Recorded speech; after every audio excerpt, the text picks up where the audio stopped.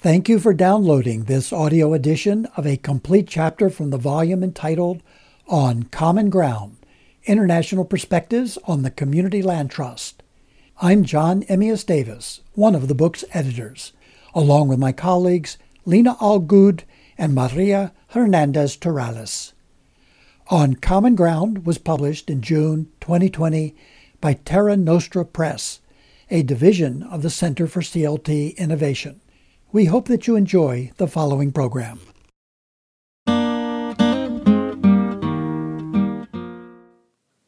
Chapter 4. Making a Case for CLTs in All Markets, Even Cold Ones. Written and read by Steve King. An epigraph by Susan Witt and Robert Swan. The Community Land Trust is a proven tool for change. When shall we dare use it? Over the past several decades in the United States, there has been a resurgent interest in a certain quality of life afforded by dense urban living, particularly among well-educated, high-income earners. This has precipitated a resegregation of the population in hot market metropolitan areas like the one surrounding San Francisco, where housing production has failed to keep pace with economic growth. The persistent racialized disinvestment and neglect that for decades targeted sections of the Bay Area, including East and West Oakland, Bayview, Hunters Point, East Palo Alto, and Richmond, has nearly vanished as real estate speculators have found opportunities to buy up land and buildings in proximity to downtown San Francisco and Silicon Valley. Long-time working-class residents have been steadily pushed to far-flung exurbs in search of affordability, at the expense of social networks, increased commute times, and diminished cultural connection. Many who remain in the inner Bay Area have been subjected to adverse housing-related byproducts of the booming economy, including skyrocketing rents, involuntary displacement, no-fault evictions, tent encampments, and a near paralysis among public officials over how to ameliorate the resulting harm. This predicament is not unique to the Bay Area, and it is also not shared uniformly across the United States. At the other end of the economic spectrum, many older industrial towns, cities, and regions have experienced a seemingly irreversible downward spiral marked by a long decline of the manufacturing sector, a shrinking middle class, white flight and suburbanization, and the recent foreclosure crisis. Many places that once flourished around specific industries are struggling to survive in the absence of the economic engines that once powered them. Abandonment, high vacancy rates, plummeting home values, municipal fiscal crises, and extreme poverty are but a few of the challenges left in the wake of economic decline. For people living in such cold market neighborhoods or cities, the prospect of gentrification seems remote, a distant threat that is unlikely ever to materialize. Urban growth and decline are both uneven and cyclical. If there is one constant about cities in an advanced capitalist economy, it is that they change over time. These antipodal cases mask the middling nuances of urban development in post-industrial American cities. As the urban planner Alan Malik has noted, even in shrinking, divided cities like Detroit, Cleveland, and St. Louis, the investment in high-end, amenity-rich housing is an emergent phenomenon. Just a few blocks away from new upscale development, there remains relentless neighborhood decline and poverty. In hot market coastal cities and in cold market metro areas alike, economic opportunity is not equitably distributed. The benefits of development overwhelmingly accrue to the wealthy, while the burdens disproportionately impact the poor. A similar pattern is found in housing and land use. History is replete with examples of how both public policies and private actions have been divisive, exclusionary, predatory, and destructive, especially for African American neighborhoods and other communities of color. A premise and promise of the Community Land Trust model is that it aims straight for the heart of a major cause of these persistent inequities, the ownership and control of land. The fundamental desires for freedom, self-determination, and rootedness in place were core motivations for the creation of the first modern CLT in Albany, Georgia nearly 50 years ago. And they remain so today, which is a reason why CLTs are increasingly utilized in neighborhoods and cities with ascending real estate markets. Community activists and some public officials see in the CLT a strategic tool to counter the negative externalities of market-driven development that are inflicted disproportionately on low-income households and communities of color. A forceful rhetorical case has been made, and some empirical evidence is beginning to appear, demonstrating that community control of land via a CLT can be an effective hedge against market forces that otherwise displace precariously housed people in disempowered neighborhoods. The development of CLTs in cities like Seattle, Portland, San Francisco, Los Angeles, Denver, Austin, Houston, Washington, D.C., Boston, and New York City attests to the allure and applicability of CLTs in ascending markets. In contrast, and strangely so, a compelling case has never been made for CLTs in cold market locales, despite the fact that a number of CLTs have succeeded in places where real estate markets are weak. John Davis has offered a cogent argument that counter-cyclical stewardship, the particular forte of CLTs, can be a stabilizing force amidst market fluctuations. We also have some evidence of CLTs bearing out this promise of stability in market troughs, as happened during the foreclosure crisis of 2008 to 2012, when CLT homeowners did not lose their homes.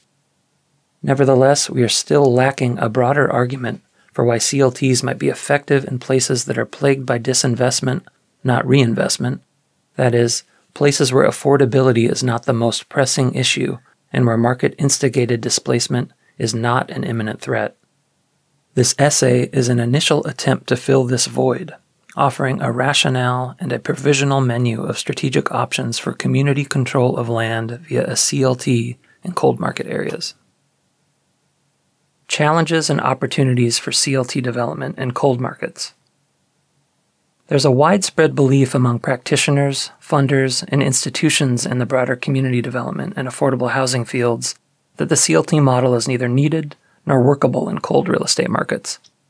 This reductive conclusion belies an unfortunate misunderstanding of the goals and values of many emerging and established CLTs. It is a potentially destructive preconception that can stifle support of new CLT initiatives and thwart important community-driven work before it is given a chance to thrive. Before delving squarely into the qualities of cold marketplaces and the potential for CLTs in those areas, therefore it is necessary to consider briefly the question of the relationship between the strength of a local real estate market and the prospects for creating a viable CLT. CLTs operate in a manner that works to correct for defects in both the private market and the broader political system, producing equitable and sustainable outcomes that would not otherwise emerge from either. This ameliorative impact can occur in any market. In this respect, the market itself is a precondition for a CLT. If a more just and democratic system was in place that equitably distributed land, housing, and economic opportunity, a CLT might not be needed. In the absence of such a system, however, there is a redistributive and reparative role for CLTs to play, regardless of the relative strength of the local economy and local real estate market.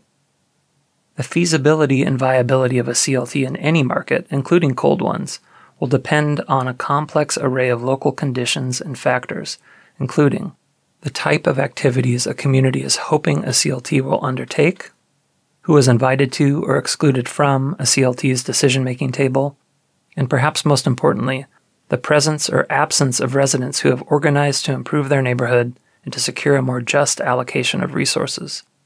Each of these contingencies offers a window into why a CLT might be the ideal vehicle for equitable development in a cold market. Cold market challenges.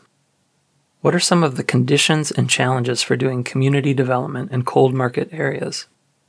By its very nature, a cold market city or neighborhood suffers from a lack of investment and has relatively little economic activity. Within these geographies, economic opportunity for low-income residents is typically scarce and may lead to declining or unstable populations. The relative lack of private economic activity is often matched, moreover, by limited public investment in services and infrastructure. Spillover effects of a depressed economy are reflected in the built environment. Elevated vacancy levels are a common attribute of cold markets, including both unoccupied or abandoned buildings and vacant or undeveloped land. When vacancy levels climb, the condition and value of the overall building stock begins to deteriorate.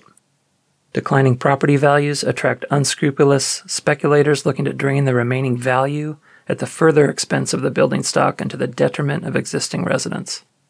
This speculative activity is frequently carried out by absentee owners, investors with no connection to the community and no qualms about extracting wealth from struggling residents and their neighborhoods. These conditions invariably put a strain on local government as property tax revenues wither and the requisite finances for public services begin to evaporate. Public education, infrastructure, public works, parks, and other public facilities, the basic building blocks of civic life, can languish as a result of diminished municipal revenues. Thus begins a vicious, self-reinforcing web of disinvestment and deterioration that is difficult to arrest. Just because property values have declined in a cold market does not mean that housing tenure is secure. Nor does it mean that housing quality is safe and healthy or that rents are affordable relative to wages. Evictions occur across the entire strong market, weak market continuum in the United States, with especially high concentrations in many cold market areas of the American South and disproportionate impacts for low-income, African American, and female-headed households. While low-income renters are the most vulnerable in this regard, market-rate homeownership is not necessarily more secure. One indication is the 10 million home foreclosures that occurred during the Great Recession, beginning in 2008. Another indication is the enormous number of severely cost-burdened homeowners in the United States who earn below the median income for their area and pay more than half their income for housing. In cold market areas, homeownership might be relatively more affordable for households of modest means compared to hot market cities, but it may still be out of reach because wages have stagnated amidst a distressed economy. Moreover, for households who do manage to buy a home in cold marketplaces, the quality of that housing may be low, especially at the bottom end of the market. And for cost-burdened homeowners, there is usually little money left after paying their monthly housing bills to keep up with necessary repairs. For residents living in areas where these types of conditions exist, there can be deep physical and psychological trauma, as well as other health-negating influences, including a lack of access to essential services and healthy food options, limited opportunities for sufficient and meaningful work, fractured networks of social capital, poor housing conditions, and overall neighborhood distress. All are fundamental determinants of health and well-being. All tend to deteriorate in a cold market city or neighborhood where opportunity is restricted. Cold market assets. Despite the compounding negative conditions facing residents of cold market cities and neighborhoods, these places are also replete with many positive and potentially productive assets. The challenge is how to utilize and to leverage those assets in a context of scarcity. Conditions will vary from one place to another, but there are 4 key assets that may form the basis for CLT development in cold market areas. First, land may be plentiful and relatively inexpensive. This is typically one of the most significant barriers to CLT expansion in hot market areas. By contrast, in cold markets, land that is undeveloped, underutilized, or vacant is often more plentiful and potentially less costly. Second, the market demand for buildings of any type, be they residential, commercial, or industrial, is likely suppressed, which may be accompanied by deteriorated physical conditions, tax delinquency, or functional obsolescence. These are not insignificant challenges in terms of liability and the resources needed for acquisition, rehabilitation, or even demolition. Yet a building stock with limited demand and a low cost may still provide an opportunity for CLT development. Third, people with roots in any place-based community are its most valuable asset. Longtime residents, newcomers, children, families, elders, the displaced, and the houseless all form the potential base of people power, waiting to be engaged, to lead, and to craft new solutions to old problems. Finally, most cold marketplaces already have a set of community development entities, nonprofit organizations, and faith-based institutions working in and among the community, providing social services and tackling many of the problems noted above. These groups can be sources of financial, technical, and political support for a new CLT. In some cases, a pre-existing organization may even take the lead in initiating a CLT or choose to house a fledgling CLT under its corporate umbrella. These place-based assets provide the opportunity to think expansively about the value and possibilities of the CLT model in areas where the economic rationale around permanent affordability, the most frequently touted benefit of CLTs, is less than compelling due to prevailing market conditions. If the looming loss of housing affordability as a market feature is not a pressing issue, however, then why else might a community want to consider creation of a CLT? Some strategic possibilities are considered below. Beyond homeownership, exploring the myriad options for community-owned land in cold markets. One of the most powerful attributes of the CLT model is its versatility. It is deployable across a range of land uses and societal needs, as identified by its community. Yet this broad applicability has been underutilized as CLTs have grown in popularity for a primary use: affordable housing in general, and owner-occupied housing in particular. The scant attention paid to CLT development in cold market areas, therefore, may derive in part from the manner in which the field has advanced over the past several decades. CLTs have become largely synonymous with the production and stewardship of permanently affordable homeownership. This is undoubtedly an important and laudable achievement, but narrowing the model's focus to a single purpose has resulted in minimizing the importance of a more fundamental building block: community-owned and community-governed land. Indeed, it can be argued that community-led development on community-owned land is the essence of a CLT rather than the permanent affordability of owner-occupied housing. The former is the feature that connects the CLT of today to the founders of new communities and their struggle for justice, liberation, and self-determination. The framework of community-led development on community-owned land forms the basis for considering the strategic potential of CLTs in cold market areas. It provides an opening to explore nascent possibilities for project development and collective action that are currently under-examined and undervalued in the burgeoning CLT field, at least in the United States. Beyond permanently affordable homeownership, the range of opportunities for CLTs is extensive. Many housing-oriented CLTs have, in fact, already expanded their purviews to include projects with non-residential land uses, with affiliated or mission-supporting lines of business. A cursory look at some of these expansive uses and creative possibilities will help to demonstrate the potential for community-owned land in cold market areas. Community gardens, sustainable agriculture, and open space. One of the most common non-residential uses of CLT land has been for food production. This option may be particularly relevant in low-income, cold market neighborhoods where access to fresh and healthy food is often limited. There are plentiful examples of existing CLTs that steward land for growing food and food-related businesses. These range from small infill community gardens to multi-acre farms and large-scale open space and agricultural land conservation.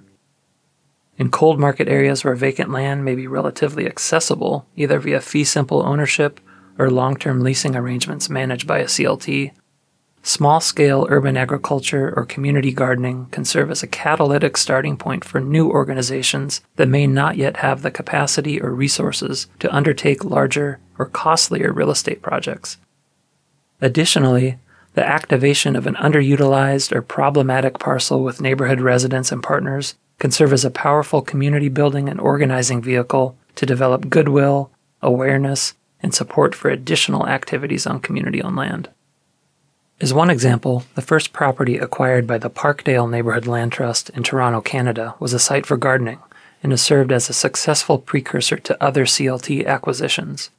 In 2017, Parkdale Neighborhood Land Trust acquired the 7,000 square foot Milky Way garden parcel to be permanently preserved as a community-controlled asset. The site plays a particularly vital role for newcomers from Tibet to build community and to grow culturally appropriate produce. The campaign to acquire the lot also played a galvanizing role to raise funds from community residents and to bolster awareness of the mission of the Community Land Trust. Parkdale Neighborhood Land Trust owns the lot and is active in facilitating the community vision for the parcel, leasing the land to a partner organization to manage on a day-to-day basis. On a much larger scale, the Athens Land Trust in Athens, Georgia, has established an impressive program of land conservation and community agriculture in addition to their affordable housing work. As of 2017, the Athens Land Trust had protected over 16,000 acres of land in 36 Georgia counties via both conservation easements and ownership. These holdings included natural habitats and river frontage, working agricultural land and land of historic significance, and land for public recreation. Additionally, Athens Land Trust's vibrant community agricultural program provides much-needed access to land as well as programmatic support for growing food and food-related businesses. As a steward of land across a diverse range of uses, Athens Land Trust utilizes these assets to create programs offering paid career development and training opportunities for young people in the construction trades, urban farming, and land conservation, all with an eye towards nurturing future generations of local leadership around land-based justice and opportunity. Commercial land uses. Commercial uses for community-owned land span an incredibly diverse mix of options and scales. The possibilities are endless, limited only by what a community can envision and by what a municipality will permit according to its zoning and building codes. In the commercial context, as with other CLT land tenure arrangements, a CLT can play the foundational role of acquiring land and leasing it out to support community-prioritized economic development, where the CLT can own and manage both the land and improvements.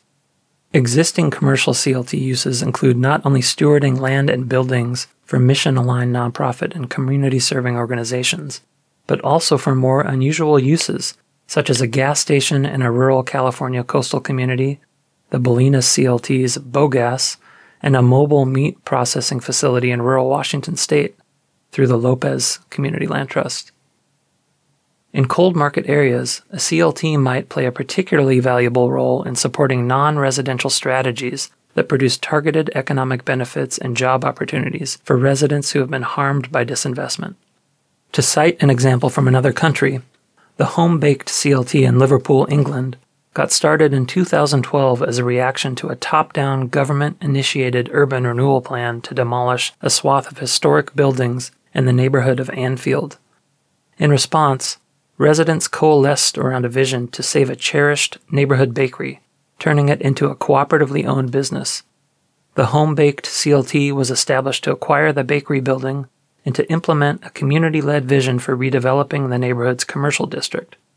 Saving the bakery served as a catalyzing project by initiating the CLT, preserving a visible anchor business, and laying the groundwork for a more expansive agenda for community-owned land in the neighborhood. Back in the United States, the Lopez CLT in Washington state serves as the steward for a number of commercial storefronts that provide incubator space for small local businesses. All 12 of the businesses that utilize these spaces are owned by homeowner leaseholders of the Lopez CLT. Connecting economic and housing security, these commercial spaces offer CLT residents an opportunity to build individual assets in ways that do not put their homes at risk, while generating local economic benefits that circulate within the community. Subsidiary, affiliated, and mutually supporting businesses. Across the national landscape, there are more and more cases of CLTs creating affiliated entities or businesses that either bolster the work of the CLT or create aligned opportunities for CLT residents and members. For instance, both Proud Ground, a CLT in Portland, Oregon, and the Northern California Land Trust in Berkeley, California, have established real estate brokerages to support in-house property transactions and to generate revenue for the CLT through non-CLT transactions. One Roof Community Housing, a CLT in Duluth, Minnesota, has set up a subsidiary firm to do construction and home rehabilitation for the parent organization. In Berkeley and Oakland, California, 3 CLTs have come together to explore the creation of a worker-owned property management cooperative to support the needs of resident-operated CLT properties, housing cooperatives, worker cooperatives, and other aligned organizations. It is envisioned that the property management cooperative will leverage the skills of existing CLT residents and co-op worker owners to provide basic property management services as well as capacity building among a broad network of allied organizations. CLT as steward and supporter of community health and stability. As John Davis has reminded us, the stewardship function of a CLT is not just about maintaining affordability. It also includes the preservation of housing quality and security. Even in markets where affordability may not be a pressing concern, there are important roles a CLT can play in supporting residents with maintenance, repair, and overall housing quality, as well as intervening to cure defaults, advocating for better public policies and services with and for CLT homeowners and tenants, and preventing displacement via foreclosure or eviction. Some of these services may also be offered to non-CLT residents, particularly in areas where such services are lacking. Many existing CLTs already provide pre- and post-purchase homeowner education, credit counseling, and income and asset development coaching for anyone living within their service area, regardless of whether they are CLT homeowners. Depending upon what is needed in a community, a CLT might offer home repair and maintenance support, small business coaching and loans, tenant legal services, and various forms of renter, homebuyer, homeowner, and homelessness assistance. Beyond development, planning, organizing, and building power. In cold market areas where housing affordability is not a priority issue, there may still be significant barriers to engagement, democratic participation, and decision-making related to intersecting economic, political, and ecological issues that disproportionately impact low-income residents and people of color. For these reasons, the resident-centered governance structure of a CLT can serve as a hub to meaningfully assess, analyze, and advance the needs of those struggling most severely in a cold market. Further, a CLT can be a potent vehicle for leadership development, resident organizing, and base building as a precursor to actually pursuing community-led real estate activities. Community organizing and base building can, in turn, help nurture the conditions in which a CLT emerges, grows, and thrives. An organized cohort of resident leaders and CLT members can hold elected officials accountable, exert political pressure when needed, and wield the people power required to evidence a demand for community-led development on community-owned land. The Dudley Street Neighborhood Initiative, or DSNI, and its affiliated CLT, Dudley Neighbors, Inc., and the Roxbury section of Boston provide instructive examples of community organizing and base building in what was once a cold market neighborhood.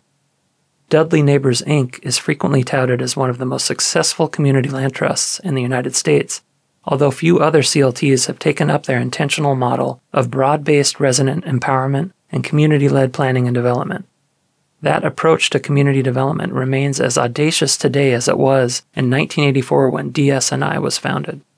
From the outset, DSNI was strategically oriented to support two core activities: place-based organizing of neighborhood residents and resident-led visioning and planning. When combined with the organization's affiliated community land trust, these activities comprise the productive inputs for enacting a community building strategy on community-owned and community-controlled land. This approach remains particularly vital because it puts the leadership of existing residents at the center of a strategy that builds upon both individual and community capacities and assets. In cities and neighborhoods where low-income residents and communities of color have been systematically disempowered and traumatized by market activity and public policy, this is a fundamental first step towards a restorative, just, and equitable redistribution of power. As Gus Newport, DSNI's former executive director, has observed, to successfully redevelop neighborhoods which have become blighted through years of neglect due to bank redlining, failed government programs, and poor planning, the only way that these areas can be turned around is with the will and involvement of concerned neighbors. A true foundation which will assure long-term participation and neighborhood stabilization only happens when people can see and feel that their involvement and control is real. Anything short of this will result in additional failure, which is what we have in the majority of inner cities across the United States. Beyond the cold market present, planning for a just and equitable future. Market conditions change, safeguarding the future. For people affiliated with CLTs in warm market or hot market areas, it is common to wistfully ponder an alternate reality in which the CLT might have emerged a decade or two earlier when land and housing cost a fraction of current prices. By contrast, in cold market areas, few people can imagine a future reality when costs will soar and a wave of investment and high-end development will threaten to displace low-income and moderate-income residents who are presently there. How can these two disparate perspectives be reconciled? History serves as a guide on a specific point related to the failure of markets to provide for those most in need and the inability of political institutions to anticipate or to preemptively set the stage for truly equitable outcomes from development. Disinvestment has often been a precursor to new waves of private investment in stagnant real estate markets. The priority of government officials in such situations is often to incentivize any investment in housing or commercial development, rather than risk scaring investors away by requiring the benefits of development to be shared with residents who are most in need. Equitable development is possible, but it must be coaxed into existence with political pressure and inclusive democratic participation. This provides a basic rationale for building the infrastructure of a CLT in the absence of an imminent threat of displacement. Quite simply, local residents who are often excluded from participating in development decisions deserve a seat at the table. In many communities, the only way to assert this right is to organize, to build community power, to demand accountability, and to take control of development under the collective formation of a CLT. There is also a need for a more nuanced understanding of the profound temporal balancing act in which CLTs are engaged. CLTs hold land for community benefit for a very long time. While CLTs and their members enact programs that address immediate resident-identified needs, CLTs must simultaneously uphold an extraordinary long-term vision for land reform and social justice. This delicate balance of community priorities across different timelines is a rarely acknowledged and woefully underappreciated hallmark of the CLT. In a cold market, the organizational container to hold land and to promote equitable development across a longer arc of time may reveal new avenues for pursuing community resilience and sustainability. Markets are the problem, planning for a future we actually want. Given the legacy and persistence of racial discrimination in housing and urban development, and the disparate impact of development on specific populations, it is practical for a historically deprived and disempowered community to demand more control over ownership, use, and the development of land. In cold market areas in particular, it is both logical and strategic to pursue alternative solutions rather than the same top-down, market-reliant approaches that have harmed, disenfranchised, and marginalized communities in the past. There is a growing cohort of community development organizers and practitioners who view the common stewardship of land as part of a fundamental bridge to an emancipatory future that will supplant the current market-based system. These explicitly visionary, transformational, and political efforts are ambitious roadmaps for a just transition to a more equitable, healthy, and sustainable future. Cooperation Jackson in Jackson, Mississippi provides an especially compelling example of a comprehensive project for sustainable resident-led development, economic democracy, and community ownership. Jackson is a city that exhibits many features of a cold market. The organizers of Cooperation Jackson understand, however, that should the local economy eventually improve through market-based approaches, the needs of Jackson's Black and Brown residents are unlikely to be met. Kali Akuno of Cooperation Jackson sees a strategic opportunity in the fact that Jackson's economy is presently depressed. It creates a quote-unquote breathing room on the margins to envision and to enact a grand plan for a better, more just future. In his words, "We harness this breathing room by exploiting the fact that there is minimal competition in the area to serve as a distraction or dilution of our focus, a tremendous degree of pent-up social demand waiting to be fulfilled, and a deep reservoir of unrealized human potential waiting to be tapped." Along with a solidarity network of democratically run, worker-owned cooperative enterprises, Cooperation Jackson has developed the Fannie Lou Hamer Community Land Trust as a core element of its long-term vision for developing and sustaining a new economic base for local residents. The importance of bringing more land into the CLT is one of long-term survival in the face of ongoing racial discrimination and economic austerity. As Akuno has said, if the land shifts, the power shifts. Restoring indigenous land stewardship. For those who come to the CLT in search of a model for land-based justice, many believe that the only way to achieve a truly just and equitable future will be to acknowledge and to repair the centuries of harm that have been inflicted upon indigenous peoples through colonial systems of enclosure, exclusion, and expropriation of tribal lands. Indigenous women leaders of the Sogorea Land Trust in Northern California provide one example. They are developing a new pathway to return ancestral Chochenyo and Karkin Ohlone lands to indigenous stewardship. Their vision is to restore sacred Ohlone land to a state that precedes and transcends the market-based system of private property. The leaders of the Sogorea Land Trust are seeding a transformative conversation that invites all residents of the Bay Area to re-evaluate their relationship to the land they inhabit and to acknowledge that indigenous people co-inhabit their ancestral homelands alongside non-native residents, despite a contested history.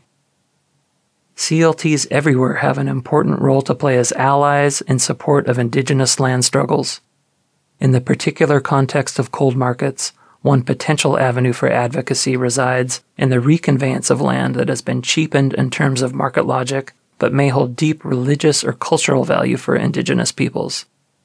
In some cold market neighborhoods, cities, and regions, a depressed economy with devalued real estate may present a unique opportunity where a restorative conversation around returning land to indigenous stewardship could take root. Conclusion. Even in stable markets with established CLTs, private and public support for community-led development on community-owned land often remains tenuous. The model has yet to gain the broad-based acceptance it deserves despite the stellar performance of CLTs to date. Given that many CLTs work exclusively in communities of color and that most CLT housing is developed for low-income households, the inequitable distribution of resources to support the development and expansion of affordable housing on CLT land must necessarily be viewed as a racial and economic justice issue. This is a reality affecting hot, cold, and lukewarm markets alike. The lack of resources being made available for the expansion of CLTs in the United States is due less to what a CLT is than to who it benefits. It is a reflection of how deeply entrenched the current system of housing delivery remains, how little room there is for models of tenure that push beyond the reductive dichotomy of renting versus owning, and how little political will there is to reform that system to allow more just forms of land ownership to flourish in all markets. CLTs continue to be criticized by skeptics for not getting to scale, measured solely in terms of the number of housing units in a CLT's portfolio. A rejoinder to this narrow conception of scale has been offered by Zachary Murray of the Oakland Community Land Trust, who points out that many grassroots CLTs are seeking to elevate something far more fundamental: community control of land in places where for generations residents have been denied any sort of collective control over how land has been used or developed. It can also be said that scale should be measured horizontally, counting the number of communities that have adopted strategies that put land use decision-making and long-term control in the hands of residents who have been systematically and historically cut out of the frame. To date, cold market cities and neighborhoods have been an overlooked part of the horizontal potential and performance of CLTs. As the CLT model continues the long journey towards acceptance and professionalization, however, there exists an opportunity to apply the model in places and ways that go beyond its current hot market focus on preserving the affordability of owner-occupied housing. In this context, cold markets are prime areas for CLT invention and exploration. They provide opportunities for community-led development on community-owned land that include more than housing, opportunities to build resilient models of democratic participation and governance through which residents can influence current and future development, and opportunities to restore land justice in communities that have been harmed by government policy, market activity, and white supremacy. The road may be rockier in cold markets, but the long-term growth, vitality, and acceptance of the CLT movement demands a model that is inclusive and deployable in any market.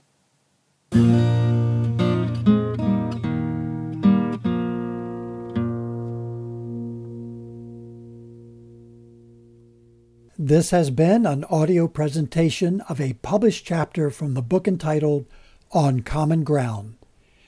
To order the entire volume of 26 essays, authored by scholars and practitioners from a dozen different countries, or to learn more about the International Community Land Trust movement, please visit the website of the Center for CLT Innovation.